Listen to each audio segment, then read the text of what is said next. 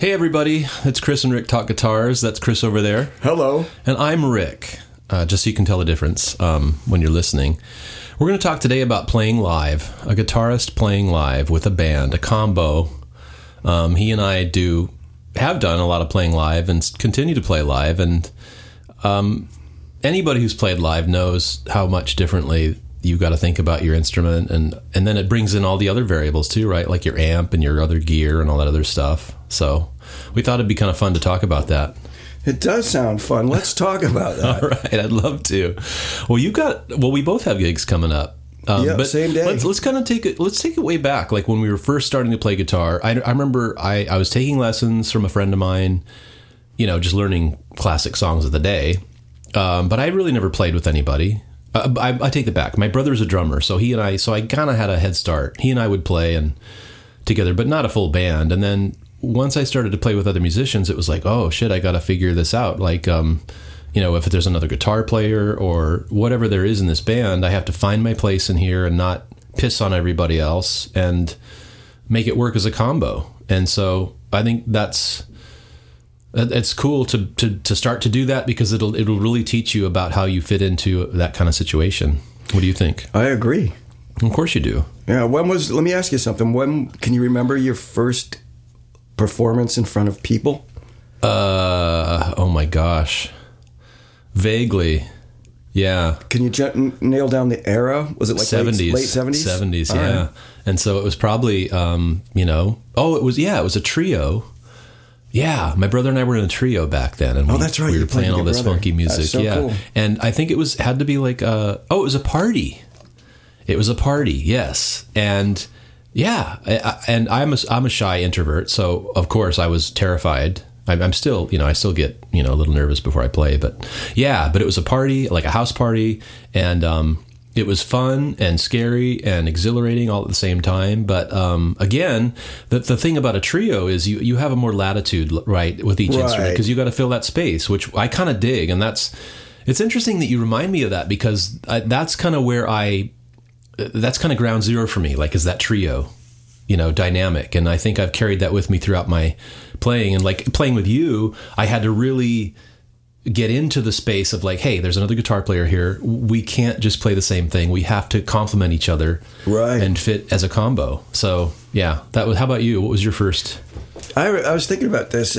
My first time, I didn't have a full band, but the first time playing in front of people was me and another guitar player who put together like a set of music and played a couple of parties, and it was super fun. That's cool.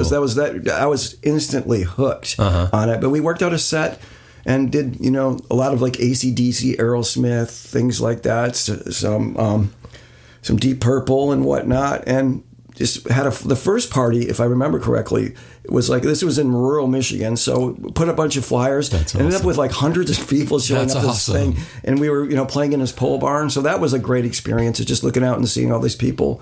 But, and people dug it, which is, I find hard to believe. It's like just two guitar players up there making racket. But I love it. Being in a small town like that, it was kind of a rare thing to have people playing music. So it was just two guitars? Two guitars. And, that's cool. And the other guitar player sang. His name was Barry Francis. That's so cool. And it was in Sanford, Michigan, in probably 79 I love that. Yeah, that was it. And shortly after that, I did manage in that small-ass town to wrangle a bass player and a drummer. And then, from there, we started playing live all the time. That's so cool. Was it the other guitar player too? With the addition of those other? No, he left. Okay. He moved to Los Angeles, I believe, in like 1980 or something. So I had to find other people to play with. So put together just a crappy cover band, and being the big fish in the small pond, we played constantly. That's as soon as we were old enough to play in the bars, we played in the bars, but parties everywhere. You mentioned parties, and that was, even through the 80s, and parties were some of the funnest gigs ever. Like, free for all, kind of like just play all night and have a fun. Well, now I'm curious to know, like, how, because I know that you're very, like, at this point in your playing, you're very mindful of how to fit into a combo as a guitar player and playing with other guitar players. Was that always the case, or when you were younger you were like, nah, we got two guitars, let's just rock? No, for a long time, probably almost all the way through the 80s, I was like you in a situation where I was the only guitar player. And I've actually learned to hate that after a while. It's just like, I love coming up with parts and interplay between another guitar. Yeah. But that was, I can't think of... I think in one of those bands way back there, we tried a rhythm guitarist for a while, but it didn't work out for whatever reason. But no, I was a three-piece all the way up until very, just the 90s or something. Yeah. Well, I know that when I've played with other guitar players, whether it's just jamming or in a band situation, that's always been the challenge for me. But it reminds me, right? It reminds you right away. It's like when you're playing a song, it's like, oh, okay, well, there are two guitars. We got to figure this out. We can't just occupy the same space because that's pointless, right?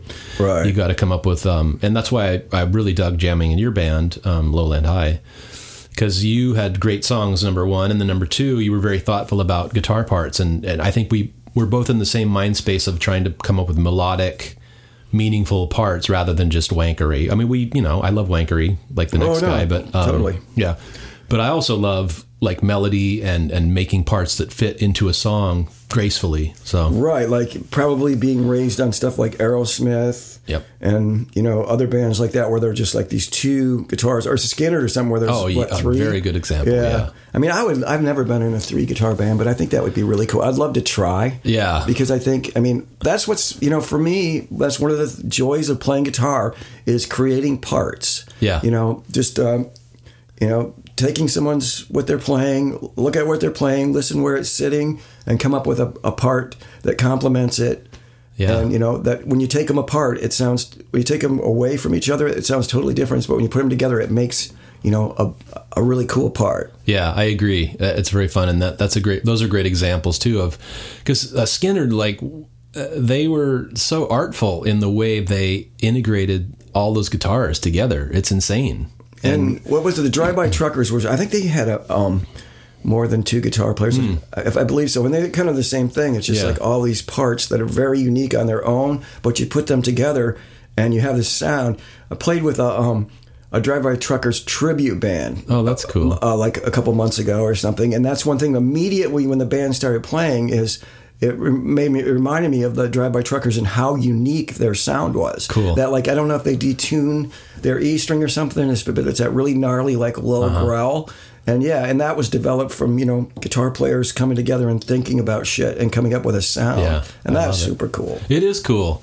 And that's why I have acquaintances or people I've come across that are starting to play guitar or have played guitar for a while, for instance, and haven't really jammed with anybody else. They've just, which is cool, but I always kind of encourage them to go to jam sessions or open mics or jam with other people because it will help your guitar playing, number one, and it will also just be this fun exercise of figuring out how you fit into that combo, right? Maybe they have keyboards, right? Or maybe they have another guitar player and keyboards. It's like, okay, well, shit, I got to figure out how I'm going to fit into this combo. And I've only played with keyboardists very sparingly, but I really enjoy that because it's another, like a Hammond B. Right. Like when I was jamming with Jay, we did that guy was playing organ, and it's so cool. But again, it's like, not only what you play, but the dynamics of your playing, right? It's like when to ease up on your playing and when to cut into it and all that other stuff. And those are all important things. The dynamics things I find really interesting too, because people's perception of what dynamic playing is a little bit different. And I remember being in bands that were kind of mellower, quieter song, ballady type stuff, and then, some roots rocky stuff at the top. And a lot of times people's approach to that is like, well, you're not a loud rock band, just turn everything down. My approach is you have to be able to take it somewhere to hurt somebody to make the dynamics available. So exactly. And then, I love the sound of a super loud guitar played with restraint and, played quietly. There's there's the dynamics that I can hear. It's just every little aspect of the playing you can hear there. But if you're just going to grind down and strum a bunch of chords, that's not going to work very well. So, having the dynamic range available is what I love about dynamic playing and playing with bands. And as a band, knowing in that particular band where your place is. Yep. A band should be able to set up in any club and, you know, get their sound, because it's like they know how to play with their band. And, you know, and sure, you know, some of the bigger clubs are going to mic everything and you're going to have somebody out, you know, mixing, but you should be able to mix yourself on stage. Yeah. And a lot of, you know, most of the bands that I've played in do that really well. And I like that too. Yeah. It's like play for the song and the band. I mean, that's one aspect of playing live that you get to learn just from doing it a lot. Yeah. And that's the thing I still struggle with to this day is like you said, is I like to just turn all my shit up. Well, not my amp, but like, you know, my guitar is dimed all the time. And, but I have experimented more with that with like, rather than playing like with pedals and like, okay, I have my bass sound. And then if I kick this on, I get more, you know, grind or whatever it is. But I like your approach, because you have this bass sound that is just your sound.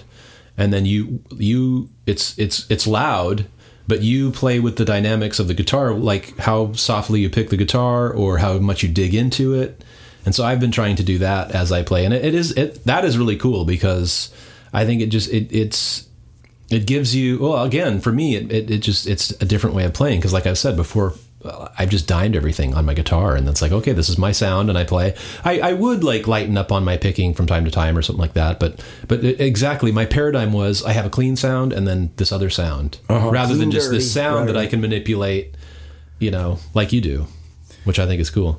Yeah, I mean, part of it comes from just being lazy and taking that. I mean, one of the big things about playing live for me that I had issues with in the past is having too much shit. Or having too much shit to think about on stage, like, you know, like, and I got it dialed down to where my amp has basically a volume and tone, and volume and a couple of tone things. Yeah. So that's really cool, and it's been solid. I've used it since '96. It's been solid. I can trust it. So that's something I don't have to think about. And then, you know, getting the pedal board always fluctuates a little bit. Sometimes I'll be like into pedals and I'll start throwing some on there, and that's always a bad idea for me, because usually it's a cable or a switch or something.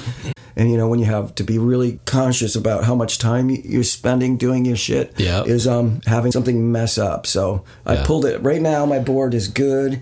It's pulled down to just what I need. Keeping that really simple helps. But going back to what I originally was talking about is that the dynamic thing of having one tone and kind of manipulating that. Part of it is just because simple, I like really simple. And keeping it simple takes, you know, that element out of something that can go wrong. I mean, totally. But also it's simple. It may be lazy and simple, but it's, I mean, a lot of guitar players, that's their MO, like historically. Like I crank the shit out of my stuff, and then I use the volume on the guitar or how hard I'm playing or how soft I'm playing to adjust the dynamics of my playing.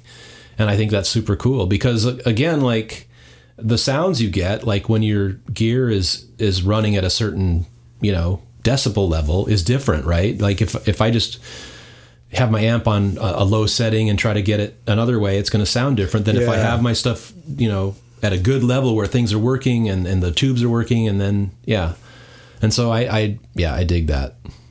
No, I do too. Should we touch upon a little bit of the psychological warfare aspect of playing live? Because that's always in there, and that's kind of changed throughout. Yeah, you know, I mean, if I break it down to eras, like the just starting out era, play anywhere, you know, that to like having my first crappy like original band, play anywhere, and then to moving out here and, you know, getting more shows. There's always seems like, whether it's dealing with the club, the audience or other bands, you know, just like the psychological warfare aspect of it. Oh, yeah. What do you have to say to that? Well, I think that's a great point.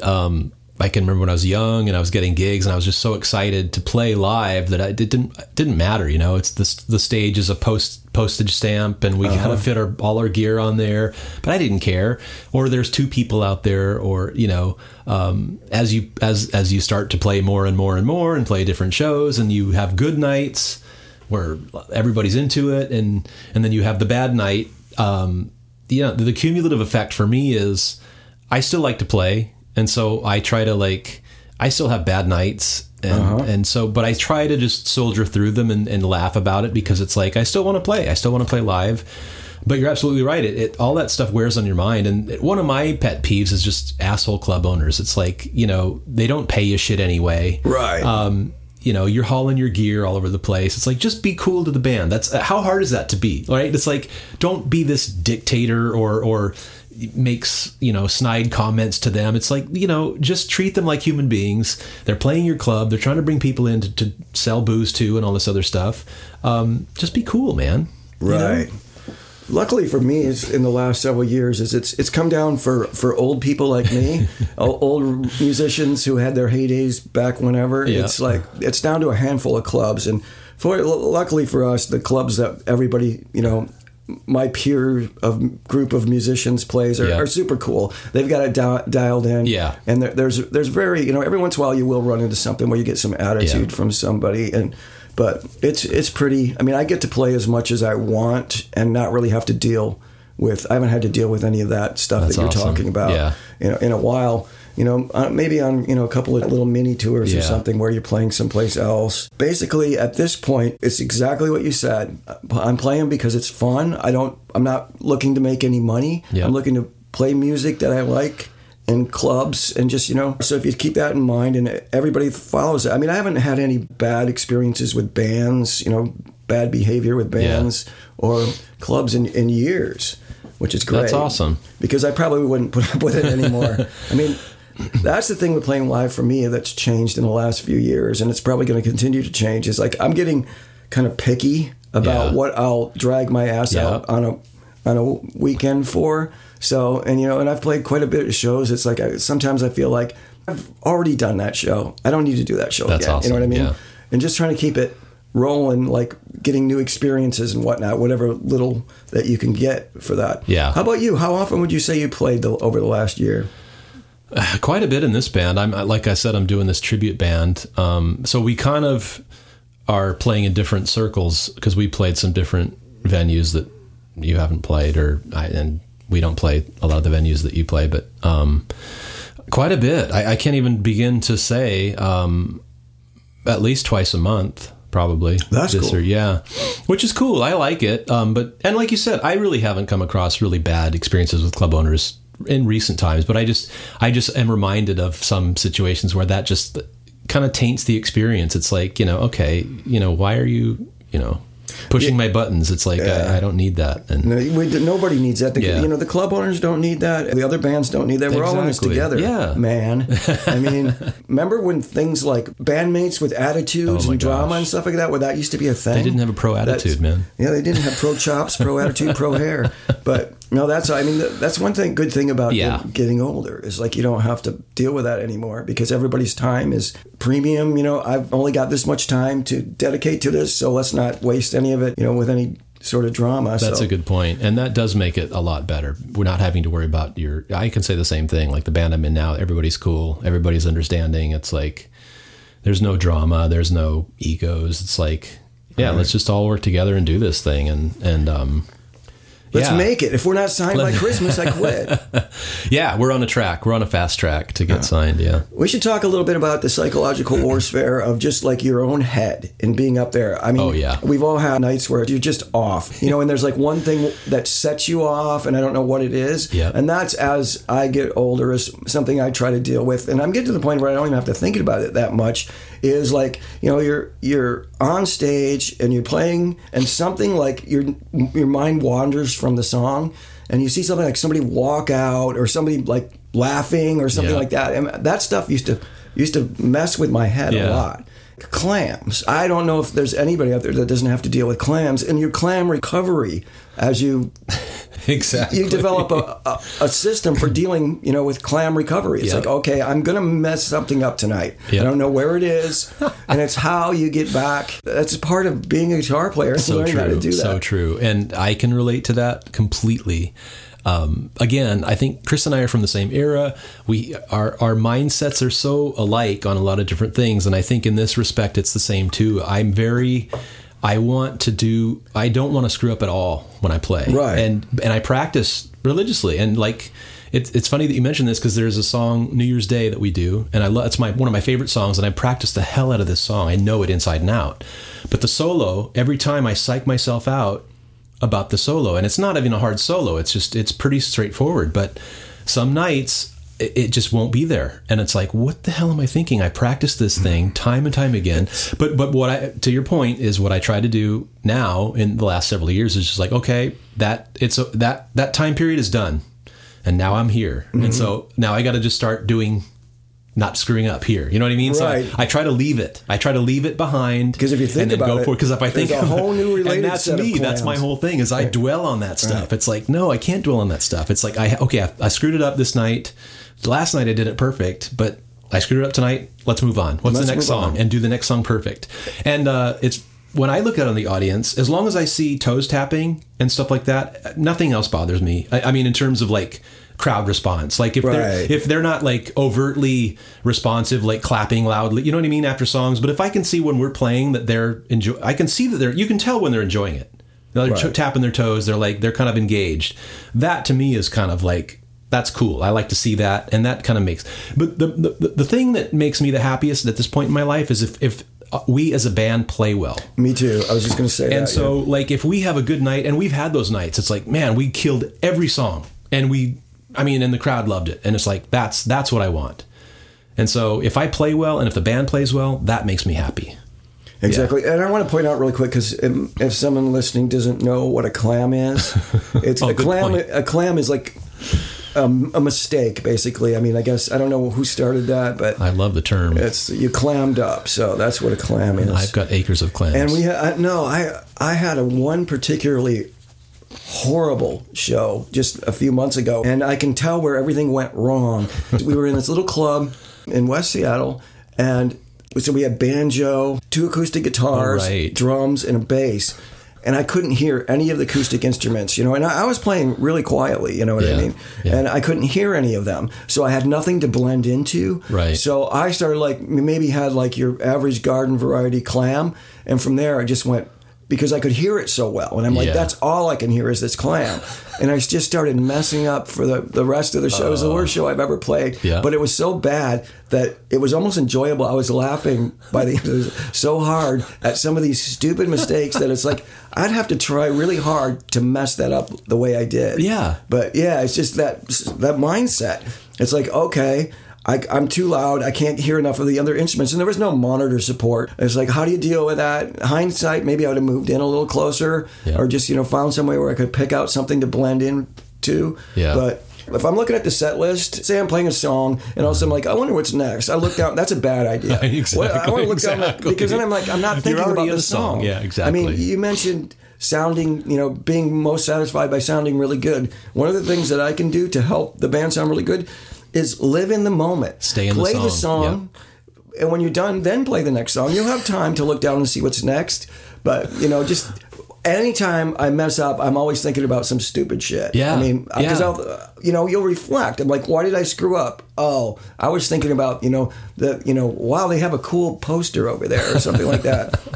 Stay in the moment. Yeah, and that's another great point. Is I'm the same way. I can get distracted too, and then it's like, wait a minute, I'm not in the song anymore, and that's what I try to do too now too. Is like I listen to artists that sound like they're so in a song that it's insane. Like they become the song, right? And that I love the idea of that, and I try to do that, but I try to do it more and more and more, just because it's such a cool concept, and I think when you do that, that's when you are just. People can tell, and you're starting to make an impact on the audience. It's like, Jesus Christ, these guys are in this thing, right? And that's what I strive to do as a player now. Is just like be in that song. That's where I am. And like you say, exactly. I'm not looking at the song list or anything else. I'm in this song now. And then when it's over, what's the next song on the list? And we're going to get into that one, And that comes down to gear too. I have kind of a love-hate relationship with backlines. Because they can totally speed things up and make it easier, but at the same time, I can bring my gear, and I'm not really keen on dragging shit around, but I can make my gear work in the time that it would take me to figure out someone else's rig. Yep. So it's like I'll usually roll that way, but there are times when, you've got somebody up there, we have a backline to save time, but there's an issue with the amp because they're not familiar with it. So you're starting the set off in a psychologically bad place. Right. You spend from the first song on, you're in recovery mode. I mean, just any element that you can take that psychological point of view and put it in a good place, I'm all for that. For me, it's keep the gear simple, know the songs. I don't. Do you warm up before shows? I don't really either. I don't. If we have new songs in a set, I'll do that. I'll kind of run them, dry. for me, I mean, it's all going to come down to like headspace usually. Yeah, kind of like I was talking about before. I remember this show we played, and the guy was just a dick from day. We were loading our gear in, and he was on us, like just. and to your point, it just put me in a bad mood, right. And now I have to get my headspace into like playing my songs and my gear for these people, and you know what I mean. And that's another thing that I think is fascinating that people don't think about is, and you and I are not prima donnas by any means, but like I have some empathy for artists who like. Well, I just have empathy for artists who try to get their mindset to where it's supposed to be to play this music for these people. Another thing that comes to my mind is Nina Simone. There's this great video of her playing piano and singing, and these people, they don't show the people, but they must be talking or doing some other shit, and she kind of stops, or she takes it way down, and she's just staring at them. And she's just staring at them until they stop whatever the hell they're doing. And then she goes into the song. And it's like, to me, that is so freaking cool, man, because it's like, look, I know you're here to have a good time and you're paying for drinks and you pay to cover. But you know what? I'm doing this for you guys. And so stop fucking around. And I'm going to do this and just enjoy it. Yeah. Or go someplace and, party exactly. where you don't have to listen. But yeah. I mean, yeah, that's weird. The Yammer songs. I mean, I've always been in bands, it seems like, where there's, the quiet songs. And some of those are my favorite songs. I mean, you get to play like really finessey things. And there's the Yammer you get from the crowd where it's just everyone's like talking really loud. I know. That's so distracting. Yeah. And it's like, I understand you guys are out there doing your thing, but, it just makes me think more and more about like how hard it is sometimes to get into a good headspace to want to play your music for people, because you have to deal with all this other crap. Like you're saying, you haul your gear to this thing, and then the stage may be too small, and you've got all these band members or all these variables that come into play before you play your show, right? It's like, and luckily, like you and I, as we get older, we've learned to roll with the punches and try to have a positive attitude. And most of the time that it works for me. Like I'll just, if I find myself going a certain negative direction, it's like, dude, what are you doing? It's like, just focus on the parts that you are fun and just do it, and that usually works, Yeah. And so have you ever been like the front person in any of the bands that you're in? That's a different ball game. It is a different ball game. I think I really like just being a guitar player sometimes. Yeah. It takes a lot of the stress out of it. But I mean, I do enjoy, I did enjoy fronting my own band for a while, and I like to sing and, present it. But that's a whole new ball game as far as, you got to set up the set list. You got to do all this stuff. And, be on and like entertain. Yeah. And sometimes I just want to be the guitar player and deal with that. I totally hear you. Yeah. Because more of the pressure's on you, right? You're the focal point. You have to come up with, the goods in terms of between songs and everything else. And that's where audience reaction can really mess with you too. Oh, totally. Like, I'm like, here's the song that I wrote. It's really personal, and I'm putting it out here, and watch people like yawning or like leaving. It's like. Yeah, but you can't let that. I think I'm getting better at that, especially as a guitar player, because I don't really care. Exactly. I mean, if someone leaves in the middle of a song, I'm like, all right, well, exactly. I'll take your seat. And like I said before, I just admire artists who they might give a crap, but in the moment, it doesn't seem like they do, right? And they're playing this show and shit's going on around them, but they're still just so in it, and they're delivering this thing because that's what they're there to do, and that's what they're all about. But for me, like I said, usually what I try to latch onto is like whoever in the audience I can see that is enjoying it, that's what I'm going to latch onto. It's like, okay, those people are tapping their toes. They dig it. Right. They get it. And then from there, it's like I said, like if we play well and if we pull it off in terms musically, then that makes my night. It's like, we killed that set. I love it. I didn't screw up. Nobody screwed up. And we practice pretty religiously too. I must say, we take it pretty seriously in terms of wanting to get these songs right. So, for me, that's that's the satisfying motivation for me is playing well. Yep, I'm with you. All right, you got any horror stories about? Oh God, so many. Playing live, clubs, owners, whatever. Well, like you said, it's just funny to go to a show and like everybody's gear's on stage, right? And say you're the first band to play, and you've got maybe 2 feet to set up all your stuff, and But like you said, I'd rather have my own stuff in a cramped stage than have to dial in somebody else's stuff. And, and it may not even work very well, right? It's like, oh yeah, that one channel has been intermittent. It's like, oh cool, thanks. I have to use this amp tonight. No, I've done backline shows where it's like, it works, and I'm not that fussy, but it just depends. I mean, one example is I used there was a Vox AC30 one time that I used, was the best sounding. It was great. I loved playing that amp. Yeah. It was great. Did another show with a Vox AC30, and it was horrible. It was on a stand. It was pointed right at my head. I had the treble all the way down, and it was still like taking my head off. Yeah. I mean, that's kind of a testament to how different Voxes are. But, totally. Also, it's like, and I did spend a good deal of time trying to get it to sound the way I wanted it to. It takes me 2 minutes to set up my rig, so I'm just going to do that.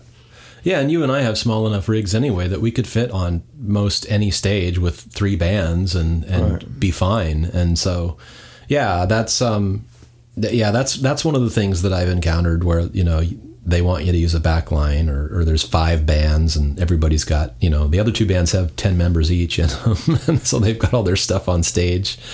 But I think it is cool to think about the mental part of playing live. It's for you and I, it really is.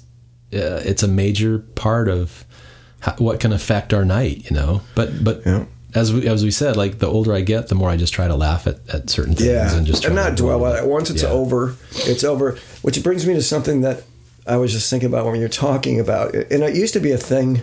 Not so much anymore. Is board tapes where the engineer will tape the show, and then you can buy it, or they'll give it to you or something. I never listen to those things. They sound like crap. They sound like 9 crap. And the thing is live music to me is, I mean, I have some live records that I really love, but I like to let it exist in the moment. Yeah. And you can tell. I mean, that's good enough for me. We played really well, Yeah. And that's good. I don't need to listen to that because, like you said, any like little imperfections, and the vocals are always really dry and really loud, and it's just not. I mean, and then you walk away from a gig that you said we did great, and you did do great, but to start thinking that you're less great than how you did. Yeah, that's an awesome point. I'm not a board tape person. Well, I'm not for many reasons, but number one is most of the board tapes I've heard sound like crap because they don't get the room. Yeah. They don't get the room. Like a live recording is the room. The best live recordings I've heard, it's where you can tell that they took time to mic the room and mic the band, because that's the live setting. It's not just the board, what's coming through the board. That's crap, because it's not even like a studio mix. They're just, you know what I mean? And so 9 times out of 10, I've heard board mixes that just sound crappy because it's like, oh yeah. And so, and then again, like you say, it's like, if I feel good about that set, I don't want to hear, if I hear one little tiny imperfection, I'll focus on that and go, shit, we didn't play great. What am I talking about? I told everybody I played great, and there's the proof. Exactly. I didn't. Damn. Yeah. But, so I'm the same way. I don't want to hear a recording of that night. Speaking of shitty clubs. Yeah.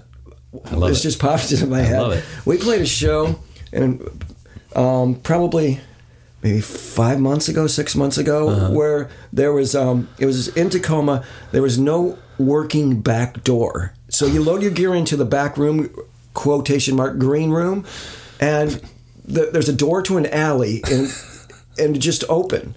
So that's the kind of thing that when we're talking about horror stories, is I want to avoid that in the future too, is playing places like that. I don't know why I just didn't say, all right, we're leaving. Right. You know what I mean? But yeah, so I spent the entire night, and it was cold, so it must have been last winter. Yeah. And I spent the entire evening on a 3-band bill. I think we were playing in the middle, I might have been playing last. And sitting back there with the gear freezing because I didn't want somebody walking off with our shit. Right. So I mean, that's something I'd like to avoid in the future, is put no clubs with no working back doors. Or multiple flights of stairs to load your gear in. I played those clubs. No, I played those too. I think I'm still not too old to do that, depending on the club. But you're right, it does suck, especially you have an AC30. I've got that AC30 in a flight case, and it's a pain in the butt. I'm thinking about getting a smaller amp because it's just a pain in the butt. Yeah. But another thing you reminded me of is people, not necessarily clubs, but people who want to have parties and they want to have a band because they think it's a great idea, right? And you get there and it's like a reception for something, or it's just not the right context for a band, right? And especially a band like ours. And I think everybody means well, right? Because it's a friend of a friend. Like, like for instance, one of my bandmates knows somebody that wants to have a party, and it's like, oh, that's great. We'd love to have a band. A live band would be great. It's like, well, we're loud and we play this type of music. Is that really what you want? Or would it just be better for you to get a DJ or play Spotify or whatever? You know what I mean? And I've been in those situations many more times than I want to be. And I need to be more prudent about like saying yes or no to those gigs, because it's not fun for me. Because 9 times out of 10 it is Spotify that they're looking for. They just don't notice. Exactly. Yeah. That I've seen that a few times. It hasn't happened in a long time where like there's some club, maybe it's a new club or something. You come in there and they're just like, turn it down, turn it down, turn it down. It's like, why do you have live music? Exactly. You know what I mean? And first of all, we can't play quieter than the drummer. Right. We have a drummer right there. Yep. If you can't handle the sound of someone banging on the drums, you're not going to be a good venue to have bands. Nope. So, like I said, it hasn't happened in a long time. But you know, that whole like turn it down, turn it down, turn it down, turn it down. That gets into your mental space as well. Yeah, and like you said, it's like if you have a club with live music and there's drums in a band, that's our baseline. And so, you know, or another thing I have run into in the past, not so much these days, is you know, people telling me to watch my volume on the guitar amp, you know. And then, you know, you'll finish the show and people go, God, I couldn't hear your guitar at all in the mix. It's like, thanks. You know, I had to turn down because the sound man didn't want me to turn down. That goes back to what we were talking about, where as a band, you kind of know. I mean, you know more than the sound man where you need to be to play with the people in your band, because you play with them. Exactly. And if they can't deal with that, out. You know what I mean? There might be something, you know, there's a way to deal with that, and there's a lot of great sound people in Seattle that know how to deal with that. Like, you know, a little tiny club, you can't crank it. No. It goes back to, you should know in the band where you need to be. So people telling you to turn it up, I mean... Well, and there's the psychological aspect of every player who wants to have their instrument at a certain level where you feel good about, you know what I mean? Yeah. About playing in the context of that band. Okay, I can hear my guitar. It's not too loud, I think anyway. And it's meshing with the other band members. Cool, I feel good about it. But the minute somebody says, no, you got to turn way down, it's like, okay, I turn my amp way down. I'm not getting the feedback from the amp that I need to hear in order to get me psyched to play this stuff. Again, that's going to affect my night. And it's not a prima donna thing or anything else. It's just like, look, you know, I'm playing as a guitarist in this band, and it demands a certain decibel level. It just does. It's rock and roll, right? It's like, and again, if this is too loud for your club, or if it's too loud for you, you need to rethink what you're doing in this club, because you shouldn't have live music here. Yeah. You know, and no one's going to fault you for it. Nobody's going to fault you for it. Go Spotify. Yeah, and then we won't be pissed off, and we won't have a bad night. Right. Yeah. Well, people, if you're listening out there, we don't know if you are or you're not. I mean, we've seen a couple responses from people listening to our show, which is kind of cool. That is cool. Yeah. But keep checking us out on, all the social media stuff and Spotify and all that other jazz, and keep listening, because we're not going to stop until one of us dies. Yeah. Well, knock on wood. Knock on wood. All right, man. We're out of here. See ya.